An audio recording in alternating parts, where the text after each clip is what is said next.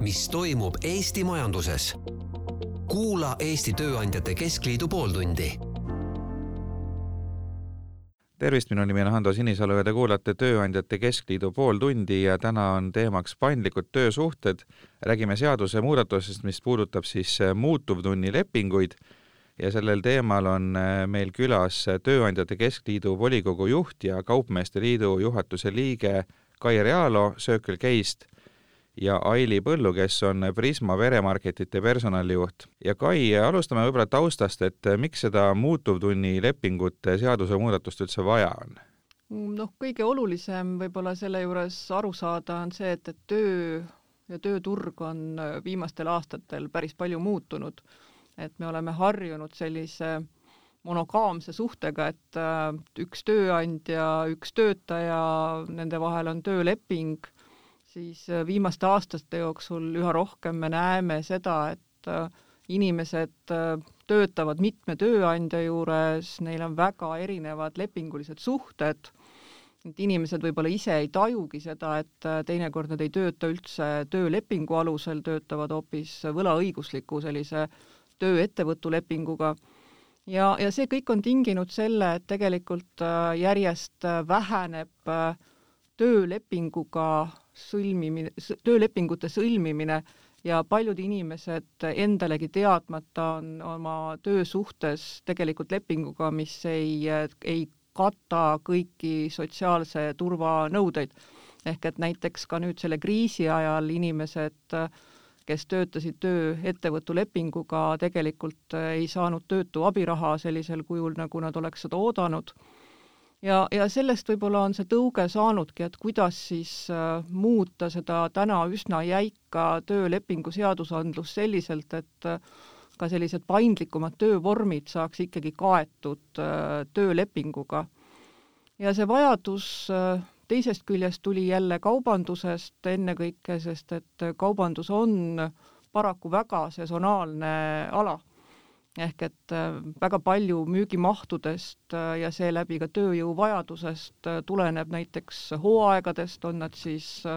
pühadega seotud, on nad kas või ilusate ilmadega seotud, et enda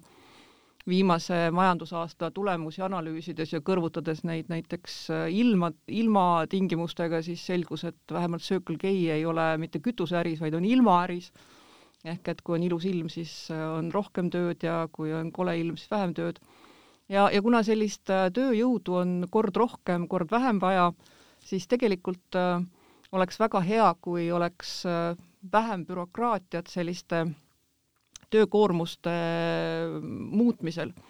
Ja see uus seaduse muudatus, mis nüüd hakkab kehtima katseliselt kaubandusvaldkonnas, võimaldabki siis mõningaid tunde nädalas, see on umbes 8 tundi nädalas maksimaalselt, anda siis inimesele näiteks tööd juurde, kui ta töötab osalise tööajaga, et oletame, et inimene on poole koormusega tööl, siis kokkuleppel selle inimesega sellise lepingu alusel on tööandjal võimalik talle tööd juurde pakkuda. Ja inimesel jääb ka võimalus sellest keelduda, mis on nagu väga mõistlik, sest et kui sulle nagu ootamatult tööd juurde pakutakse, siis võivad sul olla ka oma mingid isiklikud teised tegemised, mis ei võimalda sul seda vastu võtta. Ehk et ikkagi selline klassikaline tööleping, kus tehakse koostööd ja mõlemal poolel on oma õigused ja kohustused. Kui nüüd erinevatest lepingu osapooltest rääkida, siis ma saan aru, et see seadus võimaldab tööandjal sõlmida paindlikumaid lepinguid, et just nimelt sellele sesoonsusele nii-öelda reageerida. Ja töötaja seisukohast on siis nii-öelda kasu see, et kui seni sellised lühiajalised töösuhted tihti reguleeriti siis näiteks töövõtulepinguga või mingi muu lepinguga, mis ei andnud piisavalt sotsiaalseid garantiisid, siis praegu ikkagi saab ta ka kõik töölepingust tulenevad sotsiaalsed garantiid, et see on nagu see kasu siis töötajale, et tundub selline nii-öelda win-win olukord, aga ometi nagu iga uue seaduse või seaduse muudatusega on sellele ka vastaseid, et mis nende vastaste põhilised argumendid on? Nende vastaste põhilised argumendid võib-olla baseeruvad sellele, et ei olda seda nii-öelda seaduse muudatuse teksti detailselt läbi loetud, et loomulikult me teame ka maailmast erinevatest riikidest praktikaid, kus töölepingu seadusandlus on väga-väga paindlik. Ja eks see nii-öelda kriitikute hirm on see, et äkki nüüd juhtub see, et tegemist on sellise nulltunnilepinguga, et töötajal ei olegi mingit nagu turvatunnet, et ta ei tea kunagi, kui palju talle tunde üldse pakutakse, siis kindlalt võime väita, et see ei ole antud juhtumi teema, et hetkel me ikkagi räägime sellest, et inimesel on nagu ka täna fikseeritud kindel tundide arv lepingus ja me räägime ainult 0,2 täis tööajast, mida saab siis nii-öelda paindlikult kasutada, et kas tööandjal on pakkuda seda tööd või ei ole seda pakkuda, ehk et ei ole tegemist mitte mingil juhul sellise nulltunnilepinguga, nagu kardetakse. No Eli Põllu, teie olete personalijuht Prisma peremarketis, kas te saaks tuua mõned konkreetsed näited nüüd, millises olukorras see leping kasutusele tuleks võtta? Jah, et lisan Kai eelöeldule seda, et kui teemaks oli siin kaubandus ja erinevad sesoonsused ja hooajad on nagu üks selline põhjus, miks selline lepinguvorm on hea, siis tegelikult täna teine põhjus on needsamad töötajad ise. Ehk et meie uued generatsioonid, kes meie tööturule järjest sisenevad, tegelikult ei olegi väga huvitatud sellisest väga täiskoormusega töötamisest kogu aeg. Paljud neist õpivad, väga suur enamus kaubanduses töötavatest töötajatest on õpilased, kelle koolitunniplaanid võivad igakuiselt muutuda. Täna on seis selline, et iga kuu käib üks suur paberibürokraatia, nende tunnikoormuste muutmine, et leida siis see sobilik mõlemale poolele. Selle muutuvtunnilepinguga kaoks see variant ka ära nagu selle töötaja enda poolselt. Ehk et kui meil ongi selline töötaja näiteks, kes õpib, ta saab töötada ühes kuus natuke vähem, teises kuus natuke rohkem, ehk see lepinguvorm annaks ka paindlikumalt seda tööaega kasutada. Samas ma saan aru, et kõikidele töötajatele ei saa ikkagi seda muutuvtunnilepingut rakendada, et siin on nüüd teatud piir ees, et kui suur see piir on ja miks just selline piir? Jah, täna on kokku lepitud siis, et töötajate arvust tohib seda lepinguvormi siis rakendada 17,5% töötajatest. Ja miks selline võib-olla natukene naljakas number, et läbirääkimiste käigus tööandjate soov oleks olnud, et see protsent oleks olnud 20, ametiühingute soov oli 15 ja leiti siis see kuldne kesktee seal vahel 17,5%. Samas on ju kaubanduses, mulle näiteks meenuvad need samad puuvilja või maasikamüüjad, kes on ka ainult teatud hooajal nende oma lettidega kaubanduskeskustes, et võib-olla kokku, ma ei oskagi öelda, 3-4 kuud äkki. Ja neil on ka ikkagi üle Eesti võib-olla sadu töötajaid, et nende puhul näiteks ilmselt oleks ju mõistlik rakendada kõikide töötajate puhul seda muutuvtunnilepingut, et siin on ka, ma saan aru, erinevatel kaubandusettevõtetel natuke erineva olukord, et nii Circle K kui Prisma on ikkagi sellised stabiilsed ettevõtted ja kuigi kõikumisi on, aga ikkagi põhiäri on teil stabiilne, aga siis on terve hulk kaubandust, ma ei tea, rannas ja need samad puuviljamüüjad, kes on ikkagi väga hooajalised, et nemad ikkagi ju siis praegu ei saa oma probleeme selle uue seadusega täielikult lahendatud. Nende puhul jah, tõenäoliselt pigem on küsimus selles, et nendel ettevõtetel ei oska küll täpselt öelda, kuidas neil töö korraldatud on, aga pigem mulle tundub, et neil on tegemist tähtajaliste töölepingutega, kus siis tõesti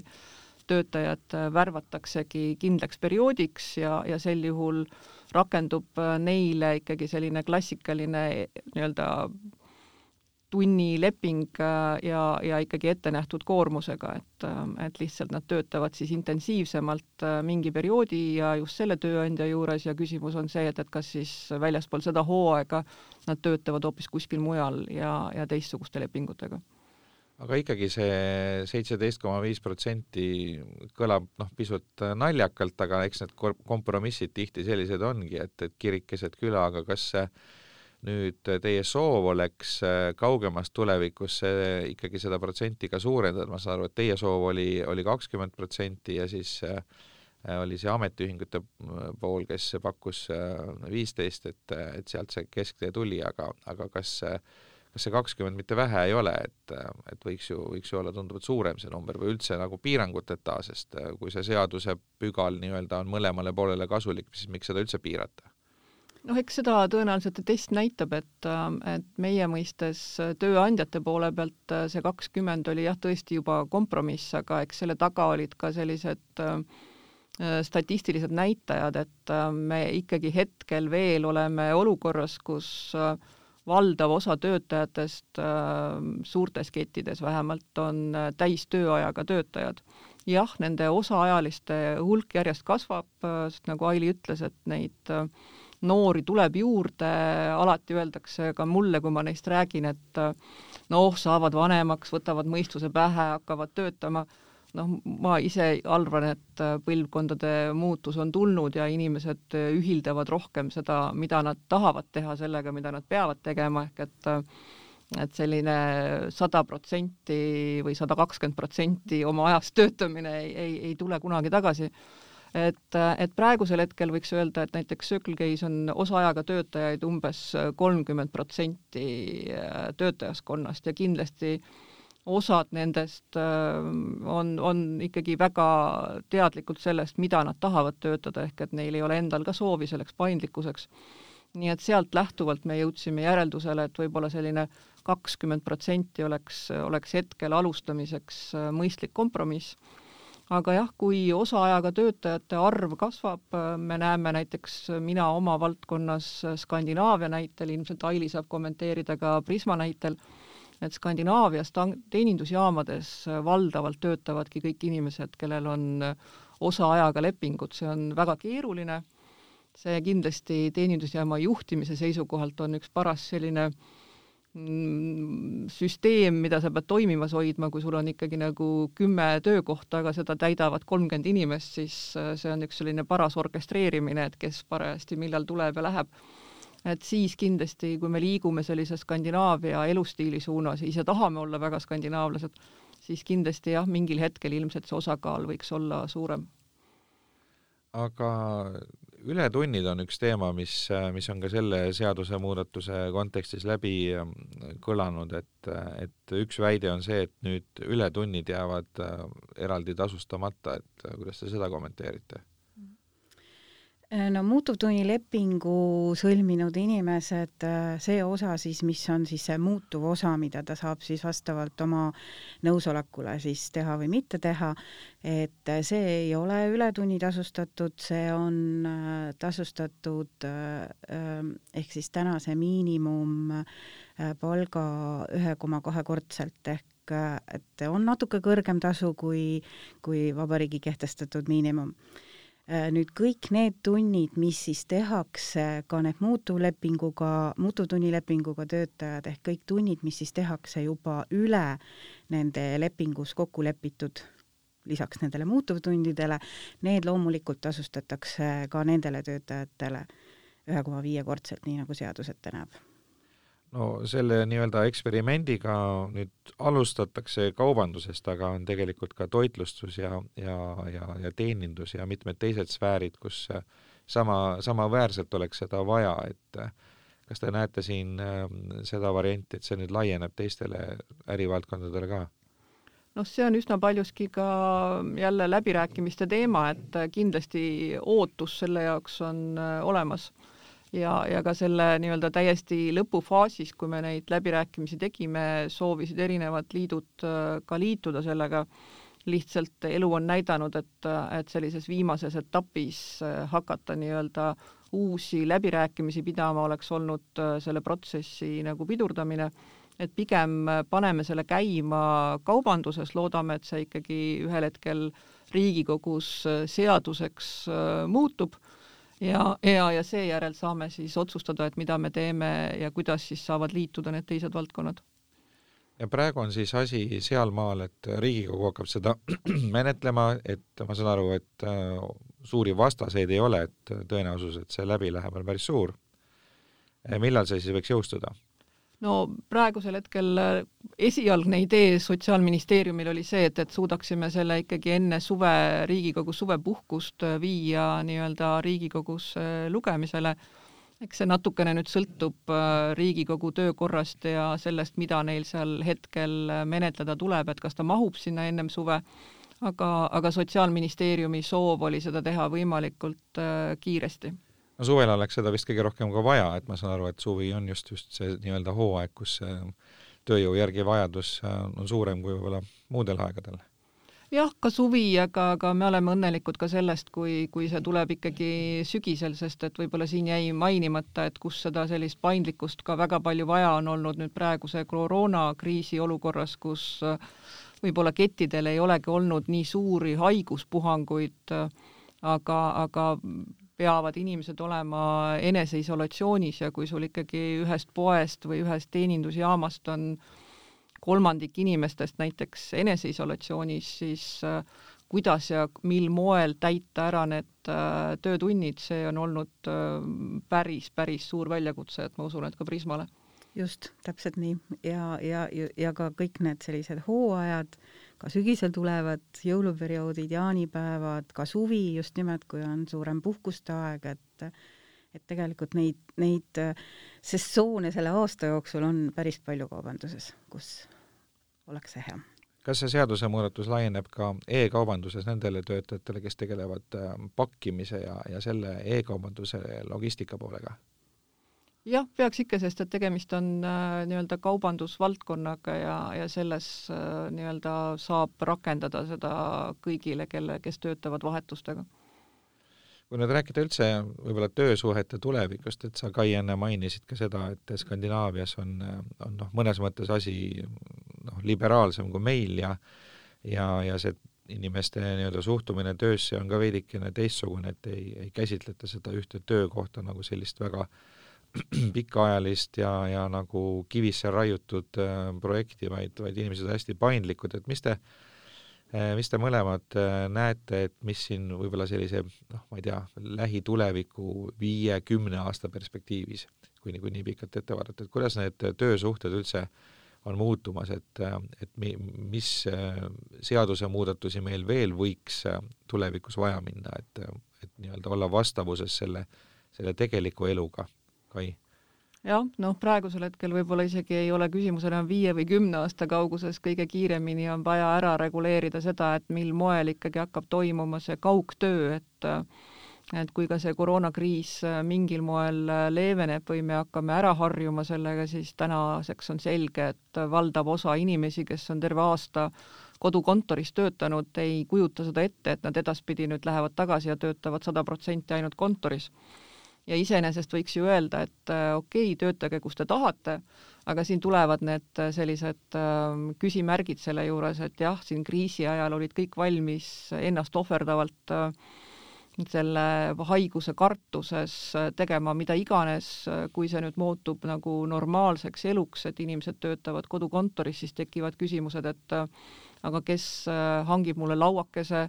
kes see kontrollib, et ma istun seal taga sirgelt, et väga palju ju tööandjate nii-öelda igapäevatööst on seotud sellega, et tagada töökohad, mis oleksid kõikidele normidele vastavad. Ja nüüd, kui aasta on inimesed töötanud oma kodust, siis endiselt ka ettevõtte juhina ma näen, et ikkagi kui videokonverentse teha, siis näed, et keegi istub, ma ei tea, niisuguse klassikalise kohvilaua taga umbes ja kui ikkagi inimene seal päevad läbi istub, siis ühel hetkel on tal nii nägemise kui ka rühiga probleeme ja täna see kõik on tööandja vastutus. Ehk et töötaja tervislik seisund tööd tehes peaks tööandja vastutama ka siis, kui ta teeb seda oma kodus. Aga siin minu teada, kas ei olnud isegi mitte mingi kohtulahend või ma mäletan valesti, et kui töötaja kodus ennast kuuma kohviga ära kõrvetab, et kui ta teeb seda töö juures, et siis see nagu on tööandja vastutus, aga kodus ei ole võimalik tööandjal nüüd selliseid asju kontrollida. Et eks see ongi see, et see otsus tuli teha kohtu tasemel, et täna ikkagi seadus ütleb seda, et töö ajal on tööandja vastutus. ja siin on ka nii see hüvitamise pool kui ka see, et mis siis saab, kui mõni tööandja otsustab, et tal ei olegi enam üldse kontorit. Et täna ütleb, et jah, te võite kokku leppida, et töötad kodus või töötad kontoris, leeme nii, et on kokkulepe, aga kui nüüd tõesti mõni ettevõte otsustab, et ta loobub üldse kontorist, et mil moel siis kõik need tingimused on kontrollitavad ja kui ka töötaja otsustab, et ma ei tööta kodus, vaid ma töötan hoopis, ma ei tea, pargis, kohvikus, et kõik need asjad, jah, kokkuleppel on ilmselt võimalikud, aga mingil hetkel tuleb ka, ma arvan, et seadust ilmselt natukene täpsustada. No ja siin on võib-olla veel see nüanss ka, et mõni töötaja otsustab, et ta töötab üldse mõnes teises riigis, kus on parem kliima ja ta on üldse nagu siis nii-öelda ka juriidiliselt allub teise riigi seadustele ja seda asja saab lõpmatuseni keeruliseks ajada. Ja siis veel küberturvalisuse moment, mis on väga oluline, siin tuleb ka veel juurde, nii et see nii-öelda probleemide hulk on väga suur. Aga nüüd Aili Prismas on ikkagi enamus töötajaid ju sellised, kes ei saa kodus töötada, nad peavad tulema kohale. Et mis te seal näete, et millised muudatused tuleviku töösuhetes võiks juhtuda? Eks see kaugtöö osa puudutab ka meid samamoodi, et ka meil on neid inimesi, kes täna kaugelt töötavad, aga igasugune selline paindlikkus on täna see märksõna, mis on, ütleme siis niimoodi, päevakorras laual, et puudutab see siis tunde, puudutab see aegu, et need on need asjad, mis võiks olla natukene, ütleme siis ka seaduse poole pealt muutuses kaasas. Jah, näiteks palju on ka räägitud näiteks tähtajalise töölepingu pikendamise kordade arvust, et võib-olla väga selline eluline näide, aga et on olnud projekte, mida tuleb pikendada, sellepärast et lihtsalt see esialgne projektiplaan ei ole olnud realistlik, on tulnud ette takistusi ja täna on väga keeruline sellist projekti juhi või projekti meeskonna töölepinguid nagu mitu korda pikendada, ehk et näiteks see näide, aga kindlasti on ka selliseid elulisi näiteid. Mul üks kolleeg rääkis, et neil kõnekeskuses on väga tublid noored mehed tööl, kes iga kord, kui meil tuleb talv, nad läksid vanasti Austraaliasse surfama ja tegid seda 3 kuud. Ehk et põhimõtteliselt nende tööleping vajas sellist lähenemist, kus said töötada siis 9 kuud, et raha koguda, et minna siis 3 kuuks surfama ja kuidas sellist lepingut siis teha selliselt, et see on kõigile osapooltele nii-öelda juriidiliselt korrektne, et seda oli ka paras nuputada, et eks ma olen selles mõttes nagu nõus, et neid paindlikkusega seotud aspekte tuleb järjest juurde. Aga samas on ka võib-olla teatud vanusest inimestel stabiilsus olulisem kui paindlikkus, et kas pole mitte nii, et siis teatud vanuses sa tahadki vabadust, et kui tekib mõte minna surfama, et siis saaks seda vabalt teha, aga siis teatud vanuses, kus on juba elus ka rohkem kohustusi, pere ja igasuguste finantskohustuste näol, siis tegelikult inimesed eeldavad, et nende töösuhe on stabiilne, et kuidas nagu üheaegselt saavutada mõlemat, et nendele, kes soovivad seda stabiilsust ja nendele, kes soovivad paindlikkust, seda paindlikkust. Aga ega me ei eeldagi seda, et nüüd ütleme selline stabiilsuse punkt seadusest peaks ära kaduma. Et see ikkagi võiks olla nii, et sellel inimesel on võimalik valida ja need valikud oleksid paindlikud, et kes soovib töötada täiskoormusega nii nagu ta on täna olnud, tal on see võimalus olemas, et see ei peaks mitte kuhugi ära kaduma. Jah, ma olen nõus ja võib-olla, mis on ka selline maailmas tulev trend, et ongi hästi sellised polaarsed vaated maailmale, et osad inimesed, kes on täna töötanud väga sellise jäiga põhimõtetega, nad tegelikult tahaksid, et see oleks veel nagu selgem, et elades sellisel e-mailide ja koosolekute ja mitmes ajavööndis tegutsemise ajastul, siis näiteks minu Norra kolleegid on väga häiritud sellest, et kuna Oslos on meie Euroopa peakontor, ja neil on väga palju kõnesid ja koosolekuid Ameerika nii-öelda ajavööndi järgi, mis võivad lõppeda täitsa Norra mõistes südaöösel ja väga palju nähakse vaeva sellega, et siis ühildada seda väikest ajavahemikku, mis siis sellel Ameerika Ühendriikide idarannikul ja siis Euroopal on, et mitte panna inimesi olukordi, kus nad peaksid töötama siis väljaspool nende normaalset tööaega. Ja samamoodi näiteks on arutluse all, et kuidas seadistada süsteeme nii, et e-mailid ei jõuaks inimesteni väljaspool tööaega, et on palutud siis, et ärge saatke oma alluvatele e-maile öisel ajal, see ilmselt ei ole teostatav, et pigem on siis vaja see postkast seadistada nii, et inimesed ei peaks lugema ja tundma siis sellist ärevust, et nad on saanud siis omal vabal ajal mingisuguse e-maili, mis siis küll otseselt ei kohusta neid töötama, aga nad on siis nii-öelda viidud sellele teadmisele, et kohe, kui ma nüüd hommikul tööle lähen, et siis mind ootab seal mingisugune, ma ei tea, mingi töökohustus või ülesanne, et inimesed tahavad väga selget piiri sellise isikliku aja ja tööaja vahel. Ja ma arvan, et see on ka asi, mida tuleb ühel hetkel reguleerida, sest et ka sellise kaugtöö ja erinevates tsoonides ja erinevates ajavöötmetes töötamine, nagu sa enne mainisid, et see võib kaasa tulla selle, et mõned inimesed kaotavad täiesti nagu sellise vahe selle vahel, et kust algab mu eraelu ja kus lõpeb mu töö, et see kõik muutub üheks selliseks lõpmatuks töötamiseks teatud mõttes. Jah, samas seesama e-maili näide, ma olen alati selle ise ka imestanud, et miks inimesed ei võiks ise mitte vaadata oma töömeile vabal ajal, et miks peaks nagu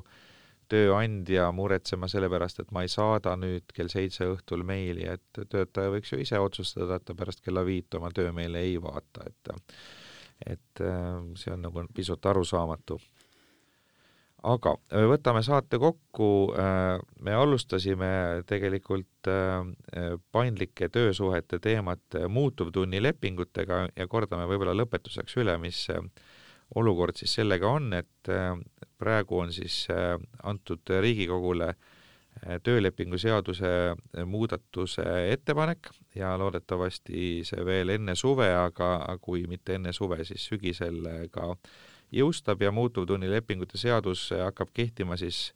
eksperimentaalselt ainult kaubandussektoris ja vist oli see 2 aastat või? Jah, 2,5 aastat. 2,5 aastat, et see on nagu selline pilootprojekt ja siis sõltuvalt, kuidas see millised tulemused on, et siis võib-olla seda pikendatakse ja laiendatakse ka teistele sektoritele, aga lühidalt veel, et mida see siis annab tööandjale ja töötajale, et kordame lõpetuseks need põhipunktid üle. Võib-olla kõige olulisem on aru saada, et see puudutab ainult osaajaga töötajaid, ehk et ta ei puuduta neid inimesi, kes töötavad siis täiskoormusega. Ja see muutuvtunni osa on ainult 0,2 ehk siis 20% täistööajast, mis on nädalas 8 tundi. Ehk et see on võib-olla selline kõige olulisem selle juures, et aru saada ja selleks, et inimeste sissetulekuid kaitsta, siis seda saab rakendada ainult töötajatele, kellel on miinimumpalgast kõrgem töötasu. Ehk et vältida seda olukorda, et inimene mingil hetkel saab vähem, kui ka miinimumtasu ette näeb. Ehk et ta on väga hästi selles mõttes kaitstud, aga mida ta siis annab, on tõesti see, et inimene, kellel on seda võimalust töötada kord väiksema koormusega, kord suurema koormusega, saab siis tööandjaga selles kokku leppida ja talle siis tagatakse kindel tundide arv kuus. Graafikuga töötamise järel on see küll summeeritud tööaeg, kellel 3, kellel 4 kuud,